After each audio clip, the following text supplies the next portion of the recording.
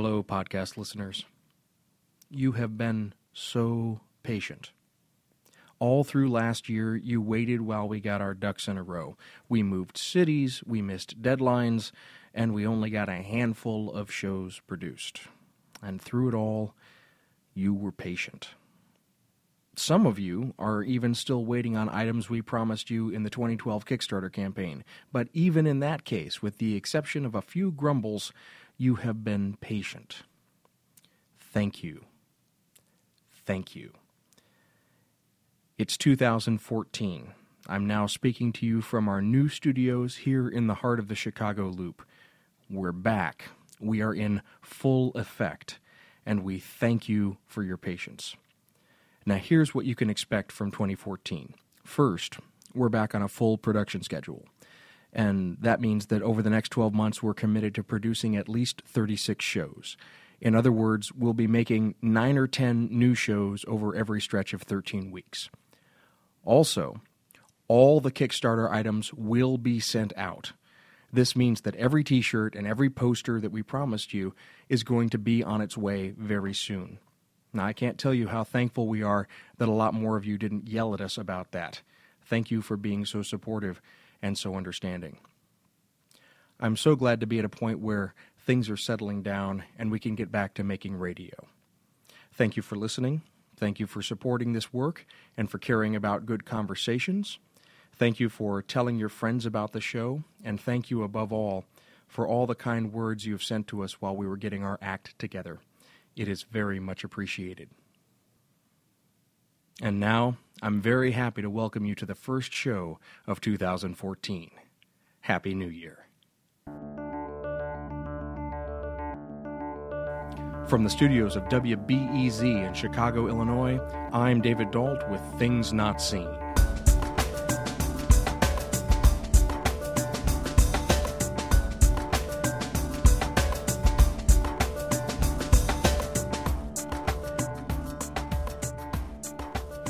On today's show, we hear part one of our interview with Phyllis Tickle, who talks to us about the Great Emergence, the revolution that is reshaping our society and the church itself. Later on the broadcast, Katie Scroggin reviews a recent biography of philosopher Alain Badiou by Hollis Phelps. Stay tuned.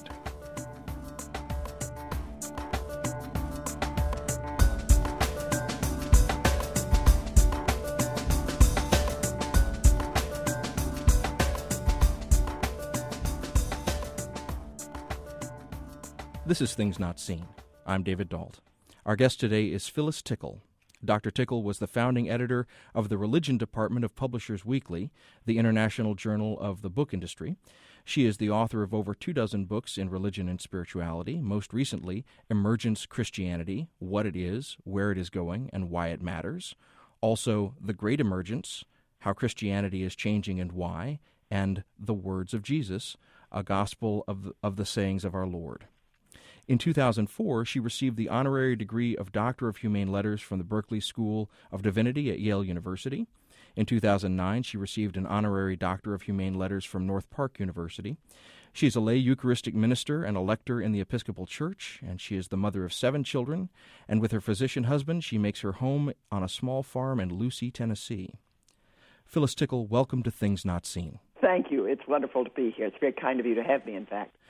Well, I want to jump right in and start to talk about this notion of emergence Christianity. And I've heard you speak before, and you've made the claim in the past that Christianity moves forward in 500-year cycles. Yes. And can you explain for our listeners what you mean by this? Yes. Let me preface it by saying, David, that what we are talking about is not just Christianity. About every 500 years, for some reason, and who knows what it is, systems theorists would give you a whole spiel about what it is and why it is. And approximately every 500 years, those cultures or societies which were susceptible to receiving their Christianity through the Latin language go through a great upheaval. Now, what I just said was a mouthful. What I'm trying to avoid saying is that this is a Western phenomenon. It is not. It really does happen in those parts of the world that either received their Christianity through Latin as opposed to Syriac or Greek, or were colonized or were colonialized by those who so received, which is to say that you can see this phenomenon in other parts of the world. However, having said all of that in the name of integrity and honesty, it's true that it is most dramatically present in Western or European or Caucasian history. So to that good end, having bowed toward the greater picture, let me deal strictly with the Caucasian or Western or First World, whatever you want to call it, experience, which is to say that, and we all know it, we just haven't necessarily thought about it, which is to say that we're in the 21st century and we're obviously going through a major time of cataclysmic shifts. And it's across the board, every part of what we're doing. 500 years ago, in the 16th century, we did the same exact thing, except we called it the Great Reformation then instead of the Great Emergence. And 1,000 years ago, 500 years before the Great Reformation, in the 11th century, we did this thing called the Great Schism or the Great Schism, according to where you grew up and how your mama taught you to say it, but it's the same thing. 1,500 years ago, in the 6th century, we went through what we call the Great Decline and Fall. And then, of course, 2,000 years ago, in the 1st century, we went through the thing that either is called the Great Transformation or the Great Transition. Scholars will waffle back and forth, and I don't know if it matters. It refers to the same thing. It refers to that upheaval, that shift that was so dramatic that everything in Western history has been dated since then in terms of before or after that. And for us as Christians, obviously the dating is the crucifixion and resurrection of Jesus. For our Jewish brothers and sisters, it's the destruction of the temple in 70 of the 1st century. Doesn't matter which date you pivot from, something clearly happened. So if I'm hearing you correctly, what we're talking about here is not just a Christian phenomenon, but it's a cultural phenomenon that affects multiple religions. Is that correct? Yes. We need to say that Judaism has the same pattern. If you go back 500 years from the 1st century, if you go back 500 years before the Great Transition, you hit the destruction of the First Temple and the institution of Second Temple Judaism. And if you go back 500 years before that, you hit the end of the age of judges and the establishment of the Davidic dynasty out of which Messiah was to come. So that pattern, you will see it occasionally, even in the Book of Kings, you will see reference to the 500-year thing. So it's just there for whatever reason. I don't think the reason necessarily matters. The thing that matters is that we understand it's not just religion. Those of us who are interested in religion are the most chauvinistic people in the world. We absolutely have, one it's like monocular vision. We want everything to be about religion, and that's just not true. When we go through these things, it really is across the whole of the culture. It's sociology, politics, economics, aesthetics. Every single thing changes, including religion.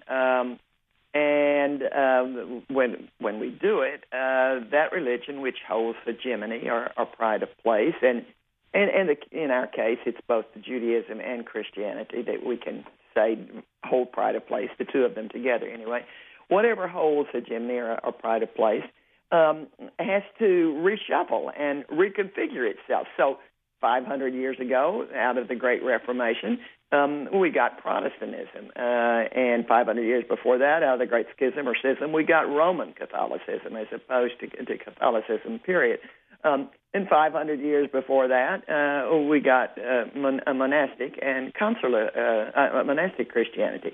So that the form of Christianity, the form of religion, does indeed change. But it changes because everything around it is changing, which is what's happening now in the Great Emergence. If you remember, if you went to parochial school, you didn't get it quite as clearly. But if you went to secular secondary school, they taught you in history class about the 10th, 11th grade, somewhere along there, world history.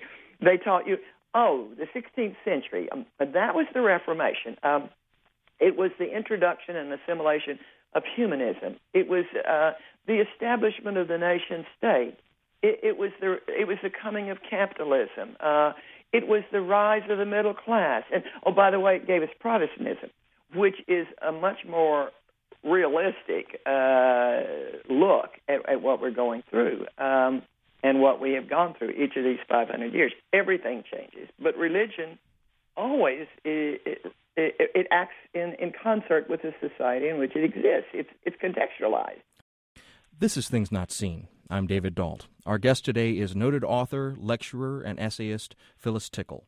We're discussing the phenomenon known as emergence Christianity and what it means for the Christian faith globally in the 21st century. So what I hear you saying is that religion very much is a part and parcel of the context of the times, but then that leads to the question then, when we talk about something like emergence or the Great Emergence or emergent Christianity, and in a moment we'll talk about what these different terms mean. Yeah. But are we just talking about now just a different form of Protestantism? No. I answered too quickly. I'm sorry. No, not another form of Protestantism. We're talking about another form of Christianity, as distinct from the rest as Anglicanism is from Protestantism, or Protestantism is from Orthodoxy, or Orthodoxy is from Roman Catholicism. It's a whole, and several scholars have used the image, and I'm very fond of it. It's a whole new tributary in the river, the fast-moving river that is Christianity in general. And as such, it's just this. It is. There are characteristics that inform it that might make it distinct from the others. And it's a little early on. We've been at this, now? In North America, we can date emergence coming from the early 80s.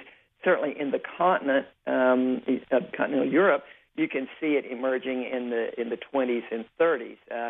In Australia, for instance, you can see it. Can see it in the early 80s, too. So we've been at this less than a century, in other words, any way you go at it.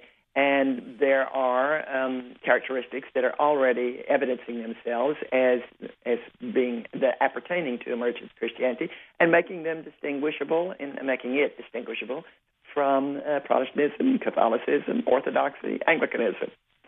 So what I'm hearing in your answer, and this is, in terms of the questions that I prepared, this is sort of blowing open the questions that I prepared, because it's clear from your answer that to speak generally about this as a movement that has a coherent theology or a coherent liturgy is really to move in the wrong direction. That instead, what we're seeing seems to be a phenomenon that you want to say is distinct from the practices of Orthodoxy, Catholicism, and Protestantism. We're looking at, behold, God is doing a new thing. Yes. But that new thing is multifaceted, and you can't just say, and that new thing has this particular characteristic, this particular liturgy, this particular practice. Am I hearing you correctly?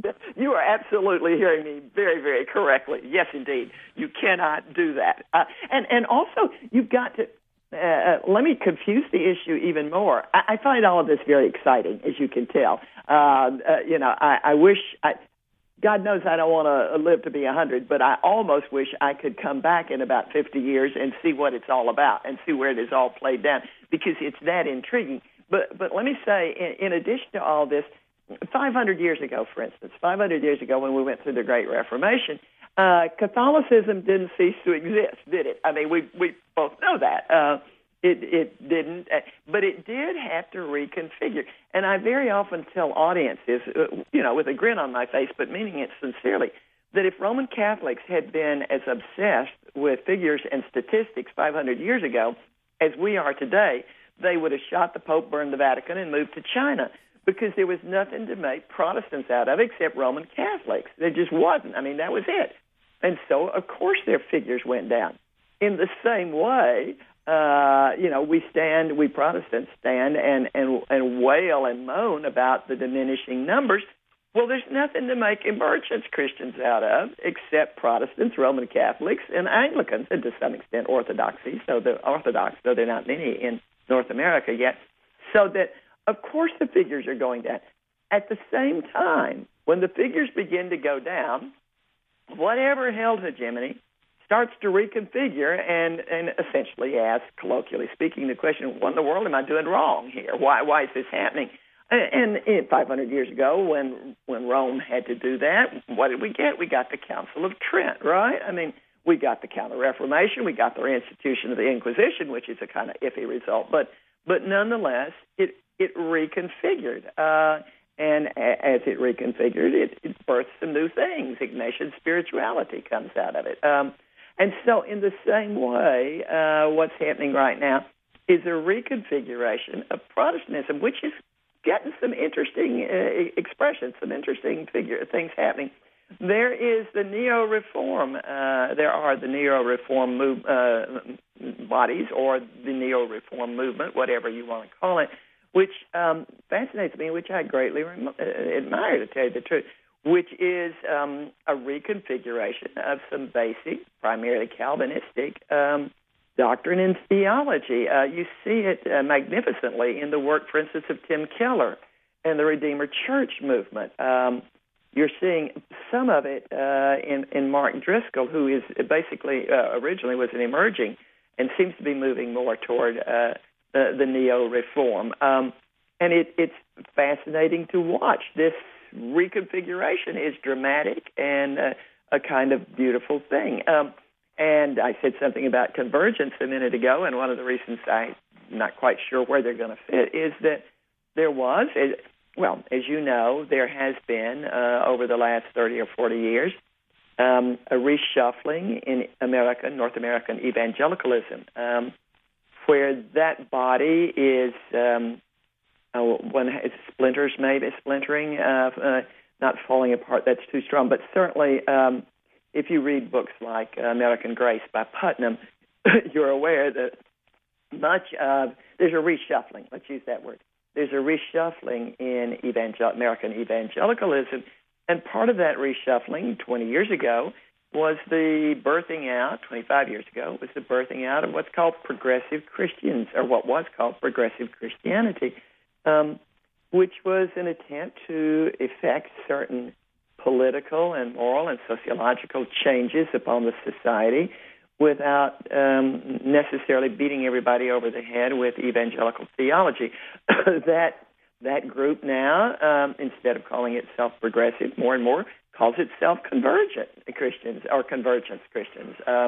So that, too, is a reaction on a part of established Protestantism, if you will, or what was established Protestantism, to the changes that are happening as this new thing emerges. See, that's why I hate it being emergence Christianity and the Great Emergence, because then you have to use the word emerging, and that makes it sound as if they're related, and that drives me crazy. But whether we like it or not, something is emerging that is different from, or that is ancillary to and part of emergence Christianity, in the same way that Calvinism was a response to Lutheranism in many ways. So anyway, it's an exciting time to watch, and every time I laugh and tell my husband that I go to bed every night thinking, I've got it nailed, I've got it figured, and I get up the next morning, the blessed thing has changed again. It's that fluid and dynamic. I would assume that over the next 20 years, things will settle down, and we have a clearer sense of exactly where the patterns are. Meanwhile, it's an exciting ride. This is Things Not Seen. I'm David Dault. Our guest today is noted author, lecturer, and essayist Phyllis Tickle. We're discussing the phenomenon known as emergence Christianity and what it means for Christian faith globally in the 21st century. So let's unpack this term. What is the difference between emerging church or the emergent church, which is another term that I've heard, or emergence Christianity? How do these varieties fit into what you are calling the Great Emergence? Yeah. It's really a thick wicket when you start it. And it really, David, the interesting thing was unpacking that really didn't matter until about 2 or 3 years ago. And one of the strongest, obviously the most intriguing evidences of the maturation of emergence Christianity is that those divisions that you just laid out have begun to matter, that it matters when we speak about this whole thing, that we clean up our rhetoric and be very sure what we're talking about. And that kind of fascinates me and intrigues me. Anyway, let's go back 500 years to Protestantism and say that we all know, whether we're Protestant or not, we all know what the term Protestantism sort of refers to. We can list 5 or 6 sensibilities or shared proclivities or characteristics, whatever, that mark Protestantism. However, we also at the same time recognize that they're Baptists and Methodists and Presbyterians and Lutherans, yada, yada, yada, yada. Actually, there are only 37,000 different divisions within Protestantism, each of which is distinguishable from the other. Nobody ever thought that a Lutheran was a Methodist or a Methodist was a Baptist. We recognize that they're all Protestant, but they're different from one another in the same way. There is this thing called emergence Christianity, for better or for worse. I'm not excited about the term, but that seems to be the one that's going to survive. That is, we're in the time of the Great Emergence, and that one's probably going to survive as a title, and the Christianity coming out of it is emergence Christianity. For what it's worth, there's also emergence Judaism, but that's a different issue. Emergence Christianity means that there are subgroups, component parts of this new tributary that all share certain common characteristics and sensibilities and points of view, but that also are beginning more and more sharply and definitively to differ from each other. And you just did it. Emerging, I-N-G, is probably the oldest presentation of emergence Christianity in this country, anyway, in North America in general, Canada as well as the U.S. But it's different from emergent, G-E-N-T. And both of them are different from neo-monastics. And the neo-monastics should never be confused with the hyphenated. And the hyphenated are entirely different, as are all the others, from small church and from missional church and from house church and from cyber church. It depends on how you slice and dice it. You can come up with some 8 or 10 evolving or more and more evolving, I suppose, divisions within emergence Christianity. Obviously, the ones that it's easiest to speak about are emerging and emergent because they seem most consonant with the overarching term of emergence. But they don't much like each other anymore. They are beginning to have the same kind of strife and disagreement that, for instance, Zwingli and Luther had 500 years ago. Most of us remember enough history to remember that those two gentlemen didn't get on very well. And within 10 or 12 years of the posting of the 95 Theses on the door of the Church of Wittenberg, they were at each other's throats, as a matter of fact, and saying very unkind. And then you get the reformers. You get Calvin coming along and saying, oh, geez, I don't agree with either of you guys. And that's happening now. One of the interesting things about it all is that there's an increasing use of the word convergence Christianity, which would be certainly a happier term than emergence Christianity. Convergence Christians and convergence church. Whether they're a division of emergence or whether it's a new title, I don't know. I don't think anybody knows yet. But nonetheless, there are differences. Emerging Christians, for example, who, as I say, are the first to appear in continental North America, were the first to begin to organize, they are increasingly moving back toward the factuality of Scripture as opposed to its actuality, whereas emergents are very clear that it's the actuality of Scripture that matters rather than its factuality. Emerging are definitely becoming less gender inclusive, and emergents are becoming more militantly gender inclusive.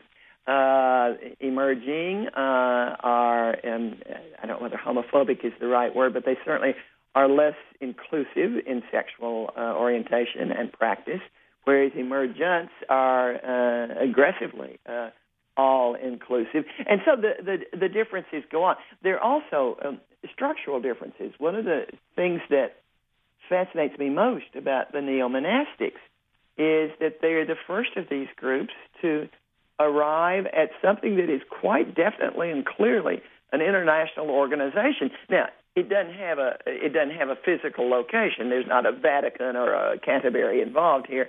It's web-based, but there's a thing called the International Community of Communities, and there are thousands of these neo-monastic expressions of emergence Christians that are all connected to each other around the world. They're also the first to develop a liturgy. There's a thing called the Book of Common Prayer for Ordinary Radicals, which is a doorstopper of a book But what it is the daily offices based on the liturgical year for living the neo-monastic life, both domestically and in community.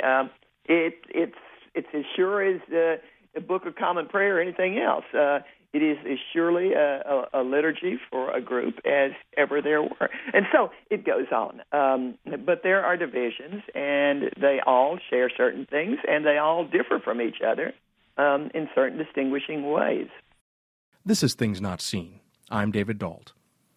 Our guest today is Dr. Phyllis Tickle, who's written numerous books on a wide range of subjects relating to Christian faith. More recently, she's turned her attention to the Great Emergence, the cultural shift that is reshaping both religious faith and society in general. You can find out more about Phyllis Tickle and her work at our website, thingsnotseenradio.com. We'll be back in a moment. This is Things Not Seen. I'm David Dault. Each week on our program, we offer a rich conversation about culture and faith. Our guest is Dr. Phyllis Tickle, who's written numerous books on a wide range of subjects relating to Christian faith. Most recently, she's turned her attention to the Great Emergence, the cultural shift that is reshaping both religious faith and society in general. You can find out more about her work at our website, thingsnotseenradio.com. Does emergence Christianity have a political footprint? And by this, what I mean is... Interesting question. If we look at liberation theology, for example, that has a specific agenda for engaging faith in the world to try and make the present day better. And then on the other side of the spectrum, if we look at a quietist movement like, say, the Amish, they advocate instead just a full withdrawal from the political realm into insular communities of piety. So can we talk about where emergence Christianity falls on this spectrum, or is it too early to characterize it in a political manner? I don't know the answer. That's the reason I find it interesting. It's not the first time that I've heard somebody ask about it. And right now there's kind of scattergun, as you just said. There's something of a scattergun approach. Clearly the convergence Christians that I was talking about, who come up out of progressive Christianity, up out of evangelicalism, have an agenda. If you look at... for instance, Brian McLaurin's book, A Generous Orthodoxy, that came out several years ago, he's commonly regarded as the Martin Luther of emergence, and A Generous Orthodoxy is commonly regarded as the analog of the 95 Theses. And one of the big things there is greenness, a sense that one, and this is political, obviously, that one must be deeply concerned about the creation. And it's argued theologically that if you look at the book of Revelation, what happens is that the city of God, God is, I'll say it in a minute, the city of God is on earth, and God is above, and there's free intercourse between the two, but that it is the redemption of creation that this is about. And that militates for our all being deeply green, deeply concerned as Christians about the creation. So that's there. If you look historically at the peri-emergence, the thing leading up to emergence itself, you see big movements like Dorothy Day and Peter Martin, I'll say it in a minute, in the Catholic worker thing. Deeply, you look and you see, obviously, liberation. Those are there. If you look at, again, McLaurin's principles of generous orthodoxy, you see also deep concern for social justice, only it's defined very specifically. It's defined as not that look what we have done for somebody, but look what we together have done together. And the quip is Jesus Christ didn't live in a gated community, and he doesn't much want you to either, which is a way of getting at the same thing. So there are variations of it, and yes, they are what would be called political evidences or applications of what's happening. Where it's going to come down with a central footprint beyond certain kinds of social justice and very communal social justice and greenness, I can't quite tell. And I don't know if anybody can tell. There doesn't, for instance, seem to be a unified, or I have missed it if there is, a unified position on things like, for instance, right now, Syria. on do we enter or do we not. There seems to be a fair division about gun control. There's a very clear, I think, stand on abortion, that it should be allowed within certain parameters, but not a clear decision about where the parameters are. So it's not evangelicalism in this country in the 70s and 80s, certainly, could have been said to have a clear political footprint. I mean, I think you and I could both sit here and figure out what that footprint was, and we pretty much agree. I don't see it yet in emergence. Obviously, religion is going to always have a political expression, or it's going to function within religion and politics within it. But it's not, to me anyway, as an observer, real clear beyond McLaurin's initial statements in A Generous Orthodoxy and some of its history, like Dorothy Day and like Gutierrez and Romero. Not as clear yet as maybe it will become. Or it's entirely possible it never will coalesce, that there will just be a sensibility that leads the individuals to follow a pattern without any organized push toward it, without any expression of what they're for. I don't know. There is a movement now internationally to do something of what you're talking about, to actually, in written form, lay down some principles of the ways in which faith appertains or affects conduct in the world outside religion. But that's not entirely formulated yet. So I don't know. It's an interesting question. Is there going to be a clear footprint? I'm not real sure there will be. Well, Phyllis Tickle, I have very much enjoyed our conversation today. Thank you so much for taking the time to speak to us. Well, thank you for having me. I loved your questions. Our guest today was Phyllis Tickle. Dr. Tickle is the founding editor of the Religion Department at Publishers Weekly, the international journal of the book industry. She's the author of over 24 books on religion and spirituality, most recently Emergence Christianity, What It Is, Where It Is Going, and Why It Matters. Also, The Great Emergence, How Christianity is Changing and Why, and The Words of Jesus, A Gospel of the Sayings of Our Lord. As I mentioned, this is part 1 of our interview with Phyllis Tickle. We'll have part 1 available this week on our website, and part 2 will be available next week. You can listen to both of them for free. If you'd like to find out more about Phyllis Tickle's writings and work, we have information and links available on our website, thingnotseenradio.com. If you're on Twitter, please take a moment and follow us at Not Seen Radio. If you want to keep up with me and the silly things that I tweet about, you can do that by following at Dalt Radio. We're also on Facebook. You can find us there at facebook.com/thingsnotseenradio. And one more plug. If you haven't discovered our daily Religion Moments podcast yet, you're truly missing out on a treasure. Each and every day, our senior producer, Katie Scroggin, finds some highlight from religious history and turns it into this incredible, informative little 2-minute gem. Seriously, they're brilliant, they're free, and they happen every day. You should be listening. And even better, we have all of them archived on our website. So if you're just now starting to listen to Religion Moments, you've not missed out on anything. You can go back and explore them all, just like you were traveling back in time. After the break, Katie Scroggin reviews a new book on French philosopher Alain Badiou by Hollis Phelps. This is Things Not Seen. I'm David Dalt. Each week on our program, we offer a rich conversation about culture and faith. Over the past decade, several French philosophers have been making contributions to religious discussions. One of the most prominent has been Alain Badiou, who's written recent works on ethics and on St. Paul. Hollis Phelps has just come out with a critical biography of Alain Badiou. Our senior producer, Katie Scroggin, offers this review.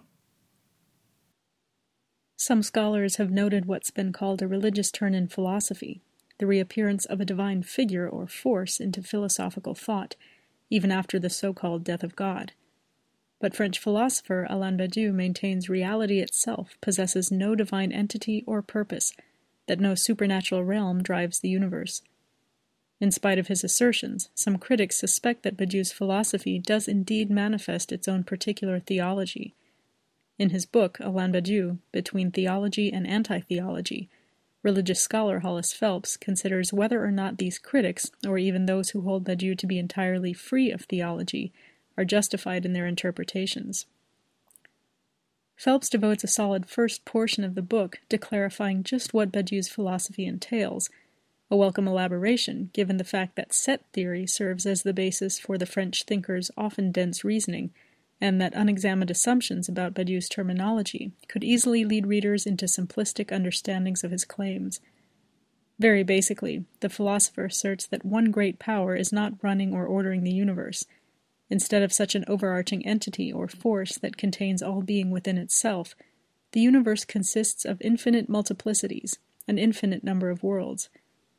Although existence in itself isn't mathematical per se, the only means we have to describe what is expressible about being in general is math, due to its ability to think at a completely abstract level, unlimited by fallible instruments or channels such as experience, language, or the senses. In other words, there is nothing that can be thought beyond math's means to describe it, no inaccessible something or someone ordering and unreachable by that math itself. But it would be false to say that this scheme results in an anything-goes universe, devoid of truth and hence of ethics. Truth, in fact, occupies a central place in Badiou's philosophy, even if it doesn't mean capital T true for everything and everyone truth. Rather, Badiou says that truths emerge as the result of events. Although difficult to define without reference to set theory, by event, the philosopher means an occurrence which, although it emerges within a given situation, can't be described or defined by the language characteristic of that situation. Instead, like Badiou's examples of the French Revolution and the appearance of Schoenberg's 12-tone scale, that event fundamentally transforms the situation itself. But events aren't predetermined by some cosmic timetable or plan. Just because the conditions are present that would allow an event to happen does not mean that it will happen. Such conditions might be ignored or go unrecognized, and the event never becomes a reality. But it is only when an individual recognizes an event, gives it a name, and remains faithful to its consequences, that a mere individual becomes a subject, more or less an autonomous actor. One of the problems with the event, though, is the fact that we can't know from within a given situation if what we've named and towards which we're acting faithfully really qualifies as an event or not. That determination always occurs in retrospect. Only from some point in the future will we be able to determine that an event has taken place. The most we can do in the present moment, then, is what Badiou calls forcing, making a decision to name what we're seeing as an event. It is then our job to stay faithful to the results of that event. If all of this sounds suspiciously theological to you, you're in good company, especially when we consider the fact that one of Badiou's books is devoted entirely to St. Paul as a model faithful subject, even if the philosopher says the resurrection to which Paul is remaining faithful was not a true event due to its basis in mythology. Phelps points out that this work about the apostle is often central in determining how critics interpret the French scholar. Either they overemphasize the book's place in establishing the theological nature of Badiou's thinking, or they ignore the book in favor of the author's more explicitly mathematical writings, the better to argue for the complete absence of any theological overtones in his philosophy. In agreeing that there is indeed a theological aspect to some of Badiou's thought, Phelps examines the philosopher's indebtedness to theologians such as Kierkegaard. At the same time, he argues for a more nuanced approach to this thinker and asks us to consider the entirety of his work when attempting to judge just how theological or anti-theological Badiou is. This is where Phelps's earlier extensive examination of what the philosopher means by the terms he uses is especially welcome. The author goes beyond just noticing that Badiou uses religious terminology, such as resurrection and fidelity, and reminds us that for someone so emphatic about the creative power of language, metaphor is never just metaphor. Phelps also reminds us that for Badiou, truths are locally situated and can't be neatly transferred from one situation to another. In other words, there is no grand capital H history that encompasses all events, whether within a particular situation or throughout multiple situations. And so when the author alleges that Badiou's philosophy displays an eschatological character, we should listen carefully. We thought, based on Phelps's outline, that for Badiou there's no goal toward which the universe is moving, no purpose or single truth hiding behind all of these events. But the author reminds us that a Badiouian event can essentially be the resurrection or reactivation of a previous event, a sort of stepping off from the endpoint of a previous event's hidden trajectory to continue on its own path. But how can truths, which are so localized, die out in one location and pop up for renewal in another? Unwilling to say that a larger, all-encompassing being connects them, Badiou relies on what Phelps calls a notion of grace that enables belief precisely where given knowledge cannot offer explanations, a notion apparently just as contradictory to an anti-theological thinker as the suggestion that one being is running the universe. Finally, when considering the fact that we can only know whether or not an event was an event from the vantage point of the future, it would follow that an event has some goal or purpose toward which its development, and subject's fidelity to it, tends. The book and its subject are much more nuanced and multi-layered than a brief summary can express. But Phelps not only makes a very dense system of thought accessible to newcomers, and refines understanding for those already familiar with Badiou. What's more significant is the way in which the author demonstrates the absolute necessity, if we're to approach any topic or thinker honestly, of looking at it in its entirety, instead of using one of its aspects or works to support our own assumptions. It's a broad lesson that could not only enhance our reading, but might make for increased understanding between any number of conversation partners as well. Katie Scroggin is an independent scholar and translator. She lives in Texas. She reviewed Alain Badiou, Between Theology and Anti-Theology by Hollis Phelps. Things Not Seen is a production of Sandberg Media, LLC. Today's show was recorded at WBEZ's Studio 7 at their Navy Pier Studios in Chicago, Illinois. WBEZ is not responsible for the content of this program. Additional production for this week took place in Fredericksburg, Texas, and at our studios here in the Chicago Loop. Our theme music is composed by Gene Kija. Mary Gaffney engineered the show. Our staff includes Travis Abels, David J. Dunn, Alexander Badenoch, and David Merrill. Katie Scroggin is our senior producer. You can follow us on Twitter at Not Seen Radio. Visit us on Facebook and like our page to receive additional updates about the show and find out more about upcoming guests.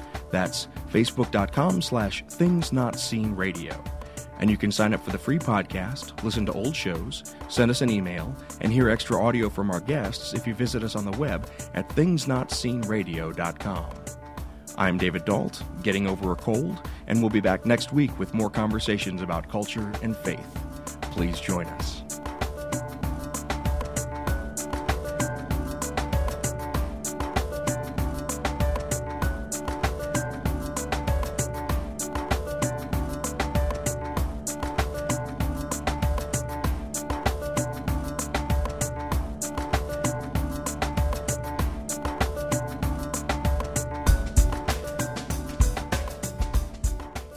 Thank you so much for taking the time. I really enjoyed talking to you. Well, your questions are knockouts, bud. Well, thank you very much. Can we do that again? We can do it any time that you like. I'd love to have you back. Boy, it makes all the difference in the world when you got somebody who knows what in the world he's talking about and has done some study.